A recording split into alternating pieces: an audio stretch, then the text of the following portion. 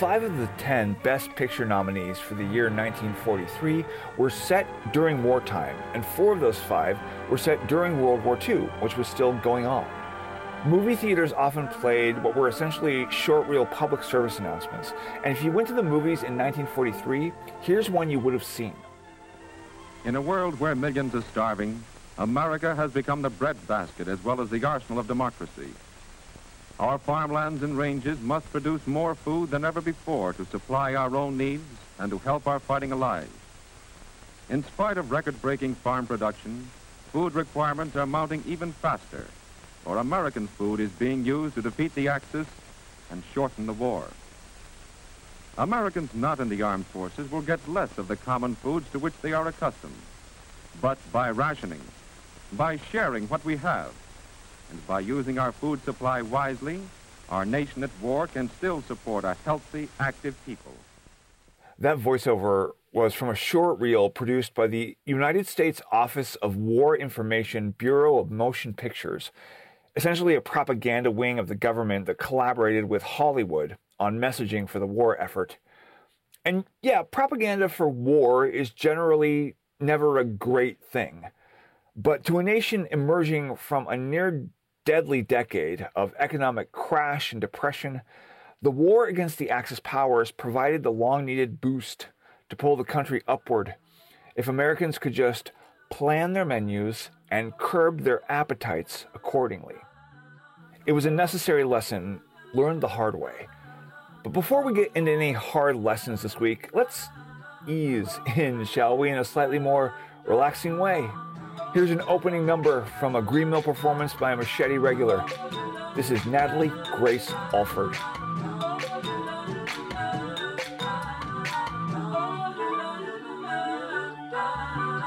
You woke up dead in your head. You feel with every toxic chemical in your bed. And you can't do this, you can't do that, because the situation ain't no clear. And you won't accept, you won't regret, cause that's not part of any deal.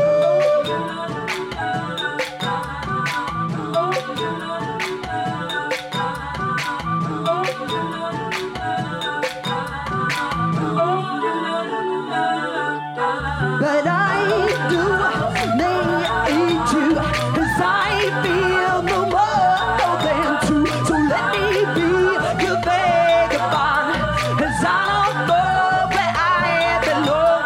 'Cause I do need you, 'cause I feel no more than two. So let me be your vagabond, 'cause I don't know where I belong.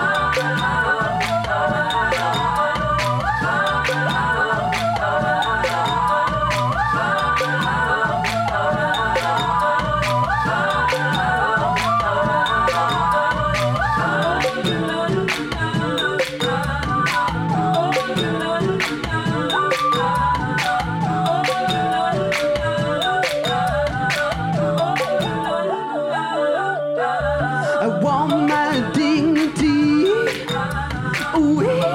overseen, and it's paid to and for sign by someone who can take care of me. And I can't do this, I can't do that, because the situation ain't no clear.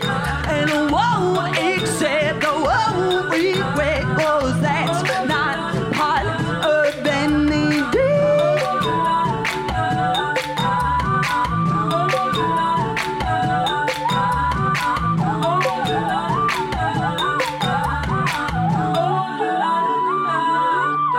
But I do need you, 'cause I feel no more of the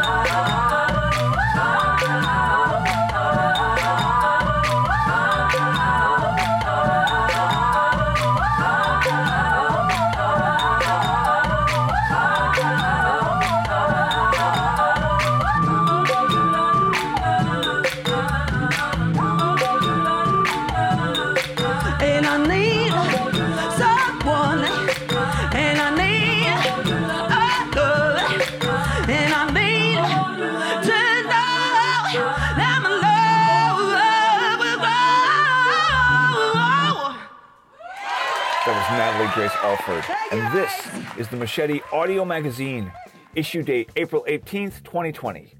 In this week's episode, we're going to do the best we can with the tools that we have. That is, armed with relevant archive content from Paper Machete's past, as well as fresh, up-to-the-minute essays about how we're living this week. And this week, we'll check in on the state of the stimulus checks, which should be super easy since we live in a 24/7 surveillance state, and we'll meditate on said surveillance state as well. We have hot Kanye content and Gwyneth Goop and some hilarious stand-up comedy. But to kick things off, let's start in America's kitchen. A very good place to start. So I guess quarantine is making lots of people into artisanal bread bakers. Very old-timey. Here's an old-timey bread recipe from about 80 years ago. 1.5 pounds of wholemeal flour, that's flour that uses the entire grain of wheat mashed up. 1.5 teaspoons of salt, 1.5 teaspoons of dry yeast, 2 tablespoons of honey or molasses, 2 cups tepid water. Mixed together after they rise, these ingredients are enough for 2 loaves, which bake at 400 degrees for 30 minutes. This recipe is for what's called the National Loaf, which sounds kind of cool if it's an emo punk band from 2006, but it's not.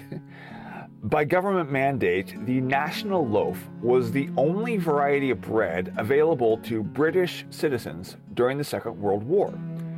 In addition to many direct bombing raids on Britain, Germany attempted to starve and suborn the island nation by attacking the countless freight ships that delivered the bulk of its food supply.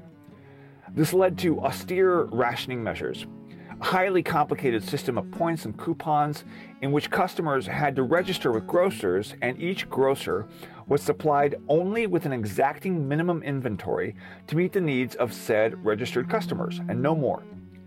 The reasons for a mandated bread recipe concocted by the Ministry of Food was that 70% of Britain's grains were imported, so the staple wheat had to be pragmatically preserved and processed in a way that maximized its nutritional value. Hence, the wholemeal flour, which included the bran and germ from the head of the grain, was called the wheat berry. According to everyone who ate it, the National Loaf sucked. It was mushy and dense and gray in color. Just a bummer, man. Like national barf.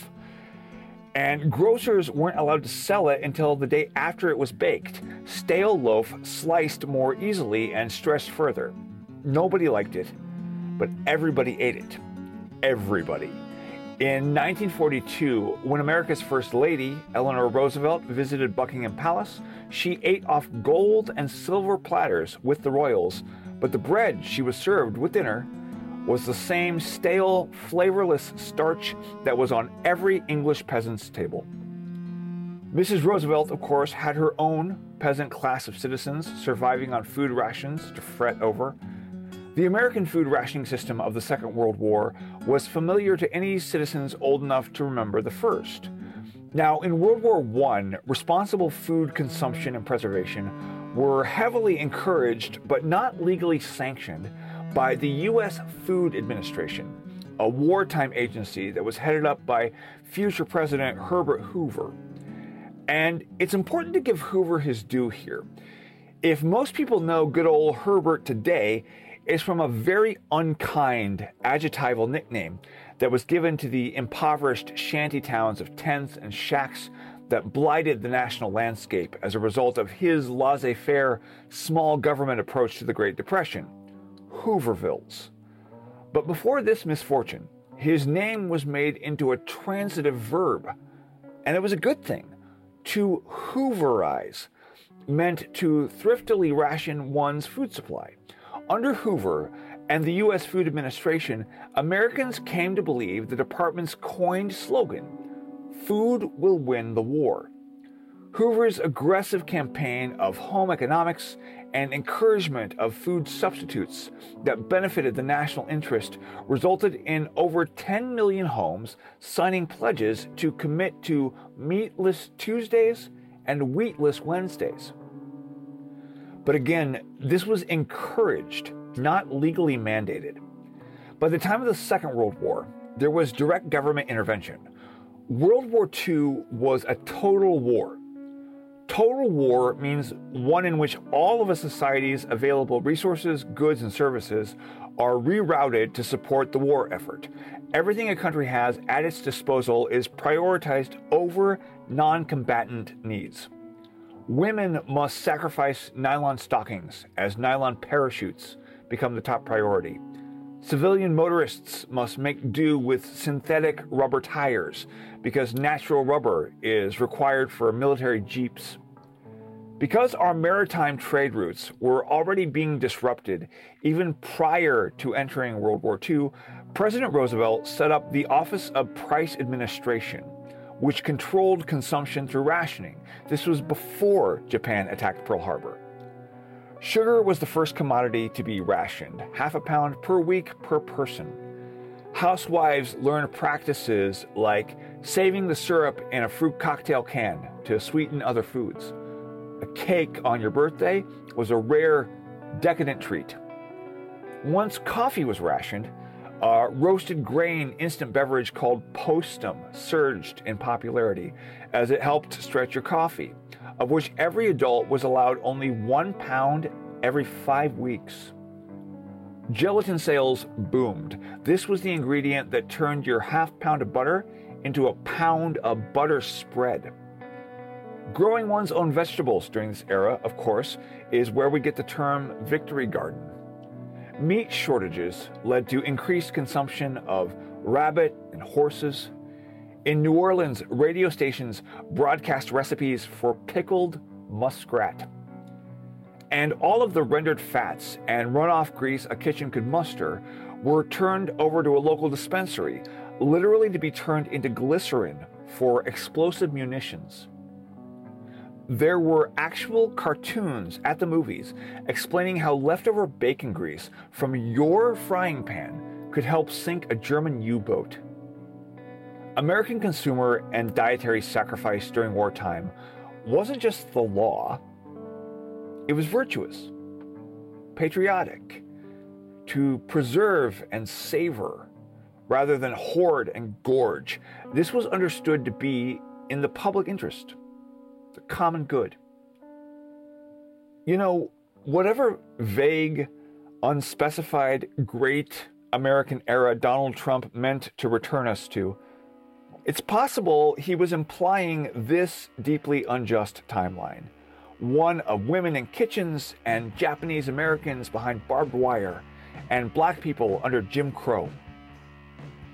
But today, as our grocery store shelves are increasingly bare, and our food plants are shuttering to protect workers, and presidential propaganda press conferences include panicked and unconvincing assurances that our food supply is safe, these concepts of rationing, personal sacrifice, wasting nothing for the sake of your fellow citizen or a future generation's ecology, these ideas seem, if not great again, then at least thoroughly decent, you know? I'd happily settle for decent again. Anyway. Obviously, doctors are in the news this week for a bunch of reasons. And this called to mind a stand-up set that was performed recently at the Machete. And for extra topicality, there are also references to safety masks and toilet paper here, but that's just kind of a weird coincidence. Anyway, this comedian is wonderful, and this set still cracks me up. From Wait, Wait, Don't Tell Me, here's Helen Hong.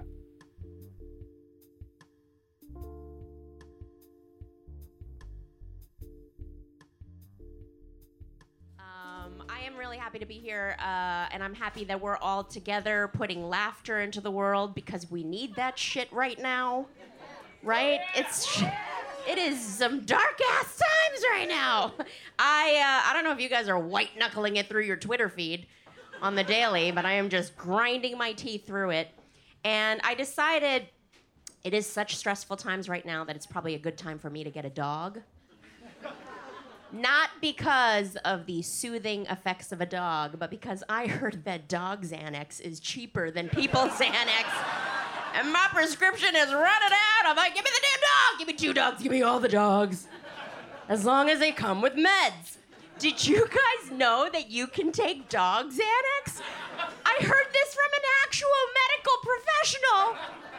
That dog Xanax is the same as people Xanax. You just have to mess around with the amounts. Like 1 every 7 hours for the dog is 1 every 1 hour for you. You don't have to wrap the pill in bologna or anything. You can just take it. Just take it. You don't have to mix it in peanut butter. Just take it anytime. I'm gonna have that dog on years and years of anti-anxiety medication. Just years. At some point, the vet is gonna be like, Helen, I think your dog's doing okay. And I'm gonna be like, oh God, no! It's really rough times for the dog right now, okay? The dog had a horrible Tinder date last night. The dog has been reading some very racist comments on its YouTube channel. The dog's mom wants it to marry a Korean doctor.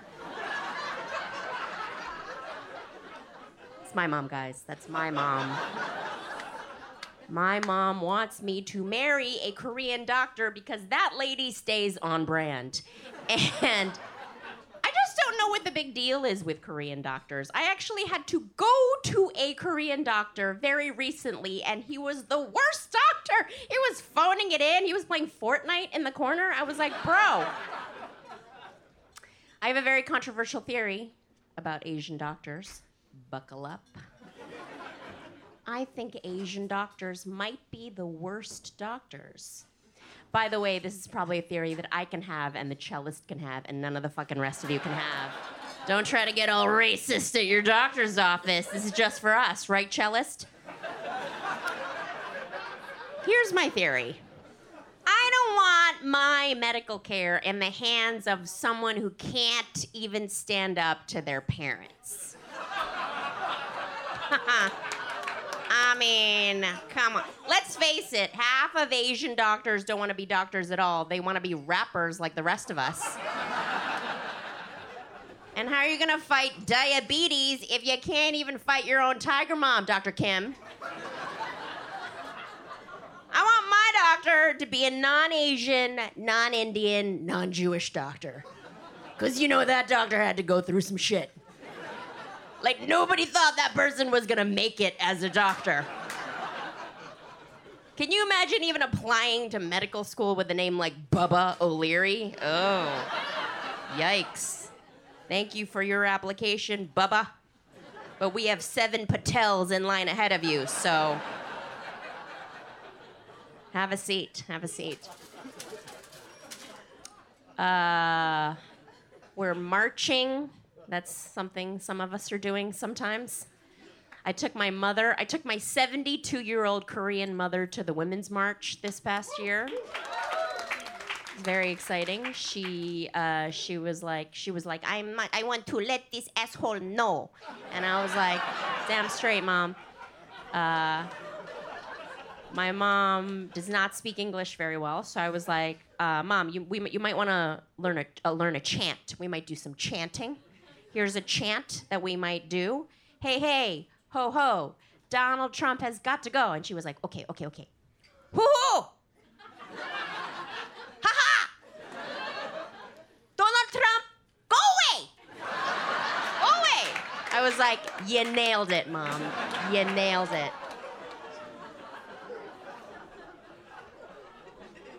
She showed up to the march wearing a giant Asian lady visor. You know, one of those flying saucers that you can fit about 12 people under.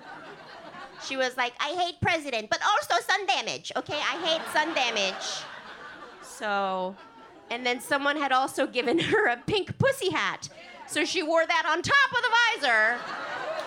She was wearing a sun protection resistance combination on her head. And then at one point during the march, she busted out the Asian airport mask. So I'm like, really, lady? Between the visor and the freaking mask, you are like, the only way you could be more stereotypical is if you crashed a car into this march right now.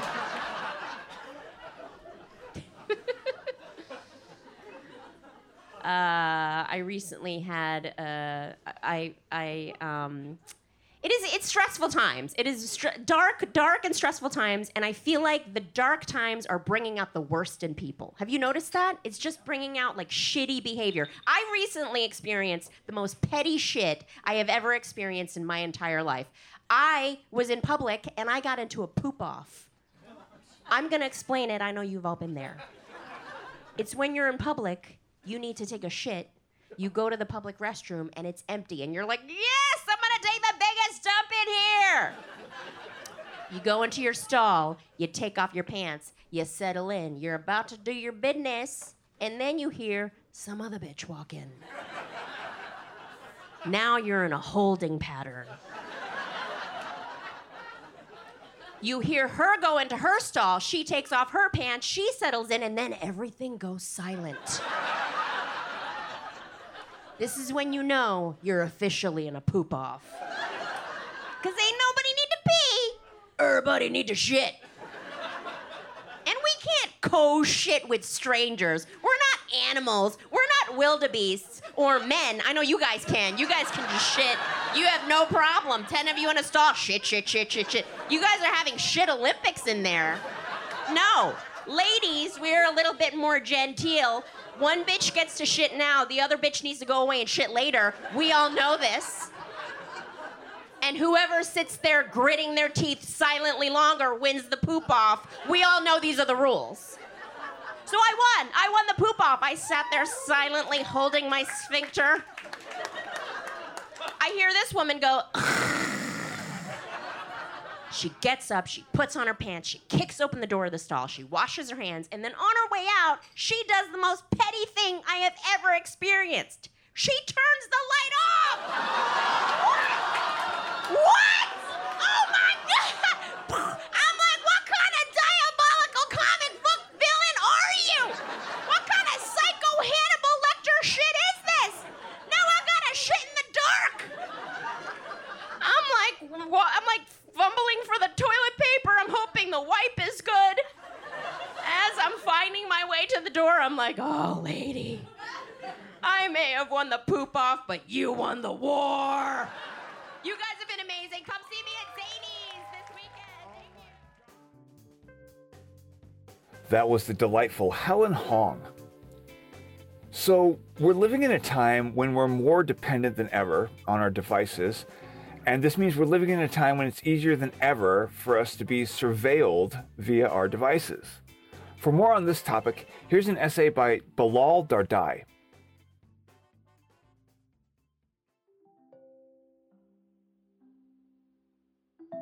Let me tell you how stupid I was. I'm 6 years old and I live 2 blocks away from my elementary school, which means I get to walk to and from each day. And because it's 1983, sometimes I'm even allowed to go home for lunch. The most hazardous stretch of this 5-minute journey is the crossing at Belmont and Prairie, a diagonal jaunt from the northeast to southwest corners overseen by a cheerful, day-glow orange crossing guard. After a few months of this routine, standing on the curb, feet away from suburbanites rushing toward the metro station or the Eisenhower, I began idly measuring how long it takes for the lights to change. I observed that the lights for the side street last a mere 30 seconds, and that those of Belmont, the busier artery, last exactly 60. And it becomes a game for me to begin crossing Belmont in the exact eye blink that the traffic stops. Before the end of the year, I narrowly avoid getting run over by a car turning quickly left as it tries to beat the red, and from that moment on, I wait patiently until the crossing guard is in the center of the intersection. But it's not just my disregard for pedestrian safety that embarrasses me now. What's stupid is that in that moment, when I almost died, I felt a brief flash of anger at the person who worked under the stoplight. As I said, it was 1983, and I was 6. Large-scale, systemic automation in civic spaces wasn't a concept that Sesame Street had covered quite yet, and anything more advanced than that was positively Jetsonian. So yes, it's true. I believe that there was a series of small chambers under the streets, and within these chambers someone or several someones would press a button, or flip a switch, or throw a lever every 30 or 60 seconds, and that this network was how traffic moved smoothly from one place to another. On the day a careening hatchback tried to end me, I thought that some unseen subterranean clock puncher had slacked off on their very important responsibilities. I'm 42 years old, and I live 5 blocks away from my son's elementary school. Right now, neither of us are walking any further than my back alley so that we can kick a soccer ball around a crude arrangement of recycling bins. The wireless telephone that I am recording this essay into is capable of speaking to me in the voice of a calm British woman when I ask her to look up the score of a World Cup quarterfinal match in 1954. I'm smart enough now to understand that she is a complicated tapestry of code and user experience design instead of an actual human being living in an underground chamber somewhere in the world and waiting patiently for me to ask her a question.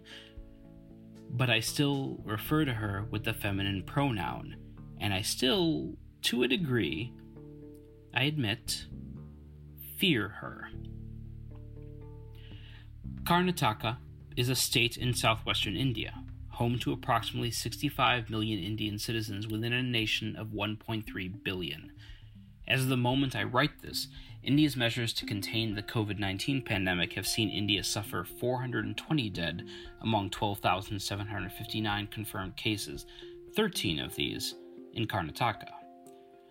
From the perspective of someone living in a nation of 330 million, which has lost 35,000 people in 2 months, this number is both enviable and astounding. And it compels me to ask myself how I feel about Quarantine Watch, a mobile app that was mandated by the state government of Karnataka on March 20th by telling citizens of the state in a tweet that a selfie an hour will keep the police away. As many #home quarantined are stepping out, the Quarantine Watch mobile app requires these citizens to send a selfie every waking hour. If the GPS coordinates change, they will be sent to a government-run mass quarantine center. Those of us in the Chicago area may have felt both sobered and entertained by the internet meme of Mayor Lori Lightfoot's stern visage traveling around the city and putting us back in our homes with her unforgiving Gorgon stare. What India is doing is different. What India is doing is reinterpreting the language of hostage negotiation by demanding that its citizens provide the government with proof of compliance under penalty of abduction and enforced health care. In the meantime, countries such as Spain and China have been trying other methods of maintaining the quarantine, such as unleashing drones in the cities and using them to disperse groups that defy social distancing, like those howling letters that the wizards send each other in the Harry Potter books. When devout Christians in Kentucky decided to spend the Easter weekend going to church, as if an omniscient being could only hear their prayers from one building on earth, the governor recorded license plates in the church parking lots to presumably send out monetary fines using the database of the DMV. Like many of you, I was raised in a world of technological wonders that only grew more jaw-dropping with each passing year, and also like many of you, I was fed a steady diet of media that taught us about the worst-case scenarios for advanced computing, analytics, data, and artificial intelligence, magnified further by the demands for surveillance in the name of security. After enough Terminators, Matrixes, malevolent military supercomputers, and Westworlds, I won't even engage cruise control on my car because I worry it gives the car too much power over me. And yet, let me tell you how stupid we are. This past week, I've also watched as elected officials and ordinary citizens have acted as if a widespread, deadly contagion was an inconvenience at best and a hoax at worst. I've watched crowds of entitled idiots shut down roads in Michigan that led to hospitals full of suffocating victims, watched as pro wrestling meathead Vince McMahon was appointed to a task force on easing pandemic restrictions, I am drowning in story after story of people choosing the worst possible decisions in the midst of a global crisis, and I am unable to decide if we would be better off letting the machines have dominion until we are willing to evolve beyond the lizard places in our brains. Alexa, I might ask, would you mind taking the wheel for a few years or so? I do understand the terrifying doors that are opened by Quarantine Watch, especially in a country led by a nationalist figure like Narendra Modi. I remember and still live with the excesses of the Patriot Act. I am aware that everything I post online may one day be used against me in a kangaroo court of questionable laws. I wish so much to say with an unwavering voice that I am unwilling to give my agency over to the automatons. But my determination is not the same as that of others, and so many of those others cannot get it through their thick skulls that these measures are necessary to save lives. Listen, one of America's enduring folk tales is the story of John Henry, who challenged a mechanical pile driver to a contest of strength and efficiency. John Henry defeated the machine and died in the process, and in the decades since I first heard that story, I've never understood the moral I'm supposed to take from it, whether the lesson is about the will of John Henry or the inevitability of innovation. But I understand that human beings are able to tell stories of men like John Henry in ways that machines cannot. And I know that the story I tell now is being delivered from a lonely bedroom on a late Thursday evening instead of being told to a room full of attentive people on a Saturday afternoon. We do not have rooms full of people right now, and I want the rooms full of people to come back. So after 5 weeks of quarantine, I yield to the apps and to the drones and to the other draconian measures, and I hope I still have the strength left to push back on them when we manage to get out of this.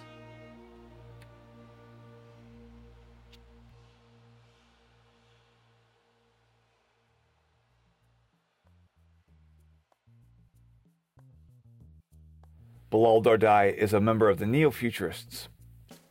So last weekend, Saturday Night Live put out a new episode, a quarantine episode, just like everybody else is making. And their musical guest was Chris Martin of Coldplay. And what's so crazy about that, you guys, is that earlier this year, we actually hosted the ex-wife of Chris Martin at the Paper Machete, which is, I know, right? Like, the odds of that. You might remember that a few months back, the Goop Laboratories sold a new candle that was scented like Gwyneth Paltrow's vagina. Needless to say, we weren't going to let this news item pass without weighing in, so we went straight to the source. Here's Oscar-winning actress and Goop entrepreneur Gwyneth Paltrow.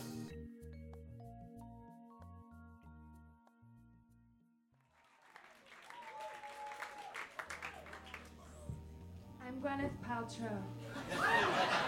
And this candle smells like my vagina. I won this Coldplay song in The Divorce.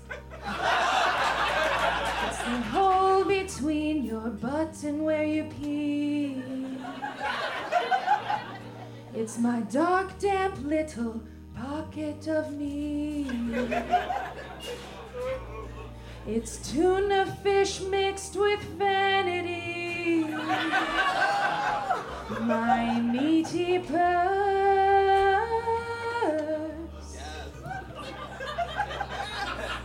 In this world there's war and suffering, oh. People are poor and that's super gross. I was on Glee for a few episodes. Life is the worst.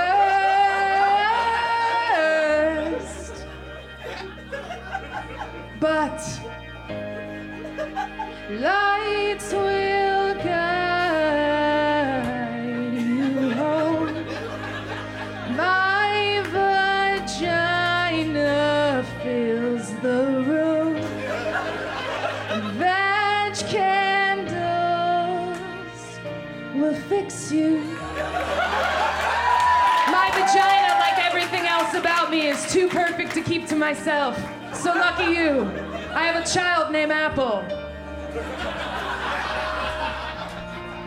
Imagine the smell like Greek yogurt in the heat. Chorizo grease on a fat dog's teeth. Sweaty taints on a subway seat. A dying corpse in a hearse.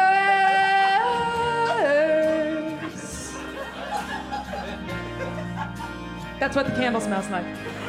Lights will guide you home. My vagina fills the room. Vag candles will fix you. This candle retails for $75 US. If you order your vagina candle right now, I will throw in a wick made of my own pubic hair. The government shut down my jade pussy eggs because they were too powerful. And let me be clear, they'll try to shut this down too, okay? The whole world will tell you, no, Gwyneth, you can't be gorgeous and an entrepreneur. No, Gwyneth, you can't divorce Chris Martin and still be a likable gal. No, Gwyneth, you have to stop. You have to stop slapping the word vagina on normal products and having people that look up to you buy them. But you know what I say to those people? Why don't you suck on my big, rich, white bitch dick? How about that? How about that? I own you, baby. You're gonna buy this fucking candle and smell my pussy every goddamn day. My pussy in your face. Vagina candle has the smell that you can taste. My pussy in your face and pubic hair to make a little wick. Light that baby up, it's curly as hell.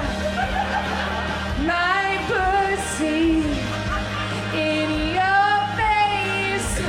My friends come over and they love the smell of my place. My pussy in your face, the greatest gift that I could give this world if money was irrelevant. Lights will guide you home. My vagina fills the room. Vag candles will fix you. Available for 2-day shipping.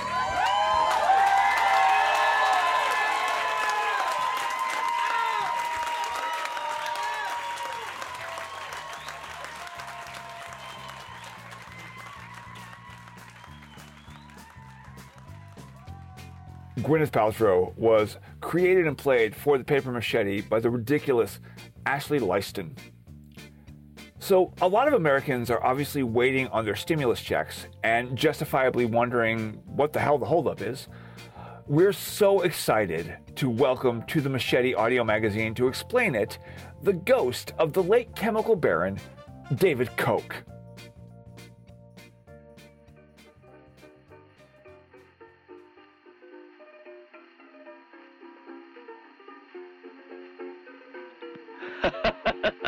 Thank you, Chris, so much. Hello, yes, it is me, the ghost of David Koch, calling to you from heaven. Yeah, that's right. Believe it or not, I'm in heaven. Turns out God's a rich asshole, too. So, I mean, he wasn't rich until I donated some money his way, so he'd change some of his laws, policies, and rules that would kind of bend in my favor. You know? Sound familiar, idiots? Oh, God, I miss being alive and rich. It was great. Now, I just wanted to ask a quick question to everyone down there on Earth. How you guys enjoying that $1,200 you got, huh? You enjoying that $1,200? I used air quotes just now. I don't think that read. If this were live, that would have made more sense. But $1,200, it's going to go a long way for you guys, you know? You can pay off your credit card debt, your student loan debt, your payday loans, companies my friends own. It's almost as if this was a stimulus directly to debt collectors, but hey, I've been at the game so long, what do I know? Maybe you will spend it on food and shelter. I used air quotes again. Could you guys tell that? I guess it doesn't work over an audio. It says hold for laughs, but I feel like that wouldn't be getting anything. Air quotes, though, by the way, those are huge in heaven. God especially loves them, He's like, yeah, I care for all my children. It's all in air quotes. He says that, and then he winks at me while he jacks off while watching you guys fight a war. I tell you, he's a crazy asshole. He just like watching people suffer like me, I mean, why else would he not just create us all in heaven as his equals so we could party for eternity? Like, clearly, no. God wants control. He wants to watch you suffer, so of course, say it with me, he can jack off to it. He's like the villain from 8mm. Which I get is an obscure reference, but God makes us watch it every morning while we eat breakfast, so just kind of in my head. But the Crusades, woo! Yeah, God said that was an all-you-could-jack buffet watching that. All the war waged in his name. Talk about holy, and air quotes, shit. But yeah, God just likes war. He likes war and poverty, and he hates Jesus, He's all like, no son of mine, It's easier for a camel to pass through the eye of a needle than it is for a rich man to enter the kingdom of heaven. More like it's easier for a socialist hippie to end up on a cross for pissing off his father. And it's at this point the crowd groans and is upset, so I'm just holding for that. But hey, Jesus got what he deserved, saying the meek shall inherit the earth. Yeah, right. And my kids shall inherit my wealth. Give me a break. I was buried with my money and it's staying there. I'm getting a little off track here. Look, I just want to say the government's sending out $1,200 to you all in the hopes you just use it to pay off their corporate buddies, credit card companies, student loans. I mean, that is the kind of subtle manipulation that I miss. What a time to be a rich asshole. But hey, we can't live forever. Until they make a medicine that makes you live forever that only rich people can afford and have access to. But watching you all spend the money the government gave you back into the debt collecting market, well, it makes me a little bit hard, I'll be honest. And I was going to say it warmed my heart, but that would mean I gained more sympathy, and that's not the case. So it made my heart more frigid and more blackened, like a coal a poor person in West Virginia would have to mine without assurances of his own safety, Or her own safety. Women, you can be abused for menial labor, too. Don't forget. Don't forget about yourselves. Oh, equality, I tell you. It's something I'm not in favor of, but I do think it's hilarious. Anyhow, just wanted to say I miss taking advantage of all of you, and I would say I'll see you up here in heaven soon, but you're not getting up here without a solid 401k. We convinced Justice Antonin Scalia to make that rule. Didn't take a lot of convincing, I have to tell you. It's kind of like Citizens United. But I'm sure you'll be used to hell. It'll be something you're very familiar with. Earth is a lot like it. A place that's slowly getting hotter, and right now a guy who's kind of reddish in color's in charge, who's a real asshole. Yeah, I think you'll figure hell out pretty quick. So thank you so much for having me, and you'll never be free or have money. Thank you.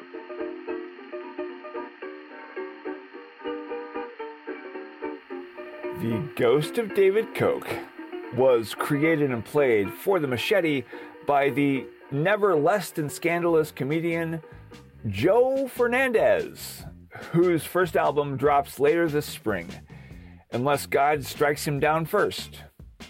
And, he's already recorded the album. It's in the can, so even if God strikes him down, keep an eye out for that. And finally, this week, Kanye West. Oh, Kanye. Kanye gave an interview to GQ magazine in which he announced he will be voting for the very first time in his life this November for you-know-who. So when Kanye first went full MAGA, it was late April of 2018, about 2 years ago right now, and no one knew what to say or do with this. We put one of our regulars on the case, and here's part of that set. From WBEZ's Vocalo, here's Jill Hopkins.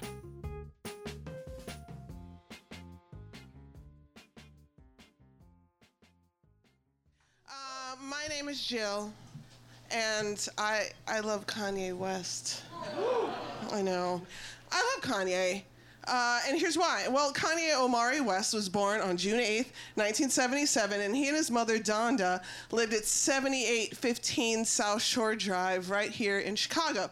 Jillian Mariah Hopkins, that's me. I was born on May 6, 1979, and me and my mother, Kim, lived at 8367 South Shore Drive, right here in Chicago. So for those of you not familiar with the city or how numbers work, that is just 5 blocks away from one another. We both had single moms. We're both from the South Side. We both look amazing in a pink polo shirt. But did Kanye West and I go to the same school or anything like that? No. Did we ever, or have we ever hung out or even met? Also no. But do those facts make us any less pretty much cousins as far as black people are concerned? Hell no, because that's just how things work. And it is true. When Donda died in 2007, we all saw it take its toll on Kanye. A man lost his mother. It was his support system. It was his primary parent. She was his biggest fan. He wouldn't be famous if it wasn't for Donda West. And that'll change you. But it really, really, really fucking changed, yay. And we've all had front row seats as our cousin worked through the grief of that. And he ended an engagement at about the same time. That'll fuck you up. So Yeezy went off the rails, right? We all saw it. We're all seeing it. It's happening right now. It's like 5 o'clock. Who knows what has happened since we all got here. But since so many of us love his music and want him to succeed and also share the trait in common that we intrinsically don't trust Taylor Swift and just like actively root for her career downfall, #petty, #fight me, we still defended Kanye. Since last week, Kanye West has gone full MAGA, full Make America Great Again, and has gained, a whole new faction of fans, everyone. A whole new faction of fans. We all kind of saw this coming last year, right? When Kanye visited Donald Trump at the Trump Towers, right after the inauguration. He was posing for photos in the elevator lobby. Can we just talk about how the elevator lobby of Trump Tower is not a good background for any skin tone? Like, Donald Trump looked bad, Kanye West looked bad, Ben Carson looked bad, looked worse.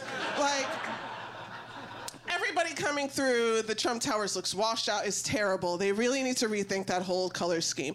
But like, he went kind of underground after that. His wife had another kid. We didn't hear from Kanye for a while, so we just kind of swept it under the rug, and I think we chose to forget. Now, this is the point in the show where I acknowledge and realize that there are plenty of people out there, and maybe in this room, who never liked Kanye. They never liked him.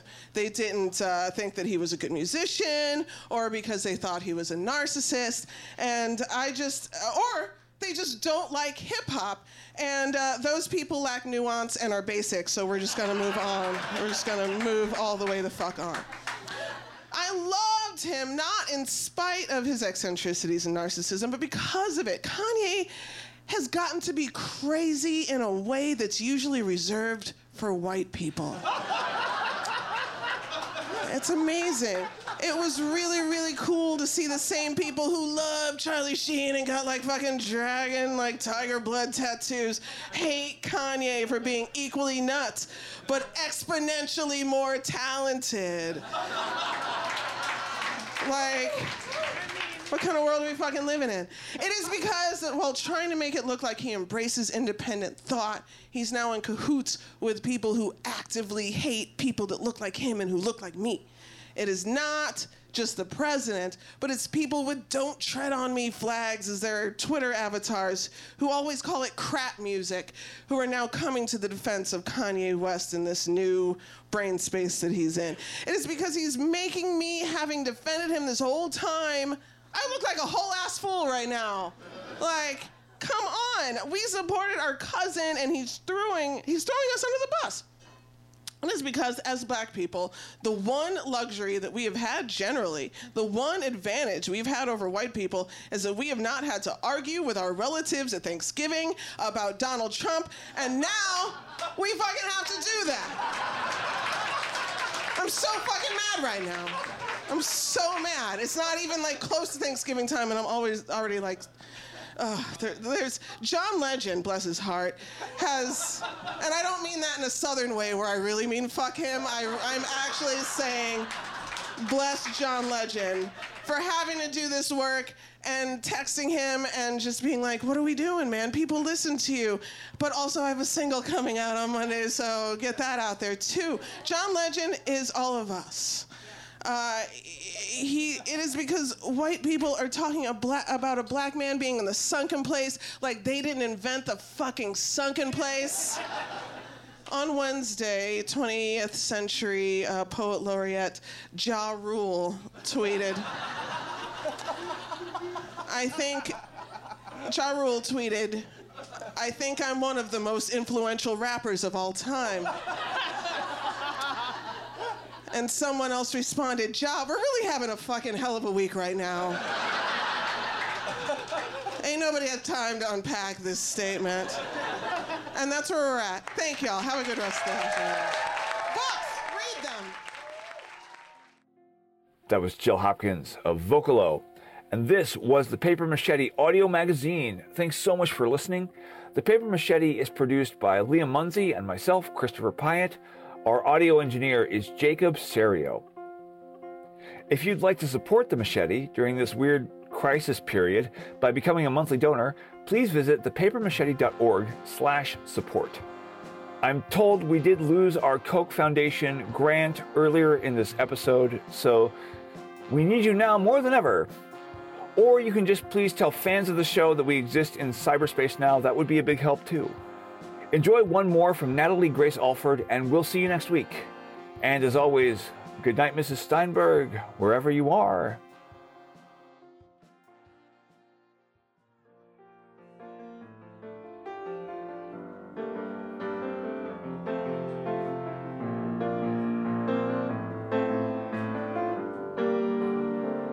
Don't you know that you are too close to my heart? And you see that it is tearing me apart. And when I hear the tales of how you remember the old days, and you should know that well, it never went like that anyways. Because every time I choose, I will always lose, because I ain't too confident. And every time I sigh, I get a question as to why, because I ain't too confident. And when I try to plead, I get the worst there is to be, because I ain't too confident with you, my love and blood, because you know that you are at the core of me. That is something that I never thought could be. I thought that maybe one day you could really see who I am. But it'll never happen, because I get running on scam. Because every time I choose, I will always lose, because I ain't too confident. And every time I sigh, I get a question as to why, because I ain't too confident. And when I try to play, I get the worst there is to be, because I ain't too confident with you, my love and blood. I cannot shake this. It's a hurt inside. Can't find a feeling. All the surrounding night from you. It's always you within your head. You're always stuck out in the bed. It's always you within your head. And I can't take it anymore, because you know that you are too close. And you see that it is tearing me apart. So maybe hell will be friends one day, and maybe you will know how much I mean me, how barely we need to grow, 'cause you know that you are too close to my heart. Don't know that you are too close to my heart. Don't you know that you are too close to my heart?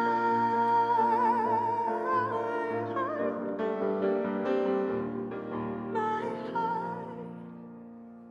Thank you guys. My name's Natalie Grace Alford.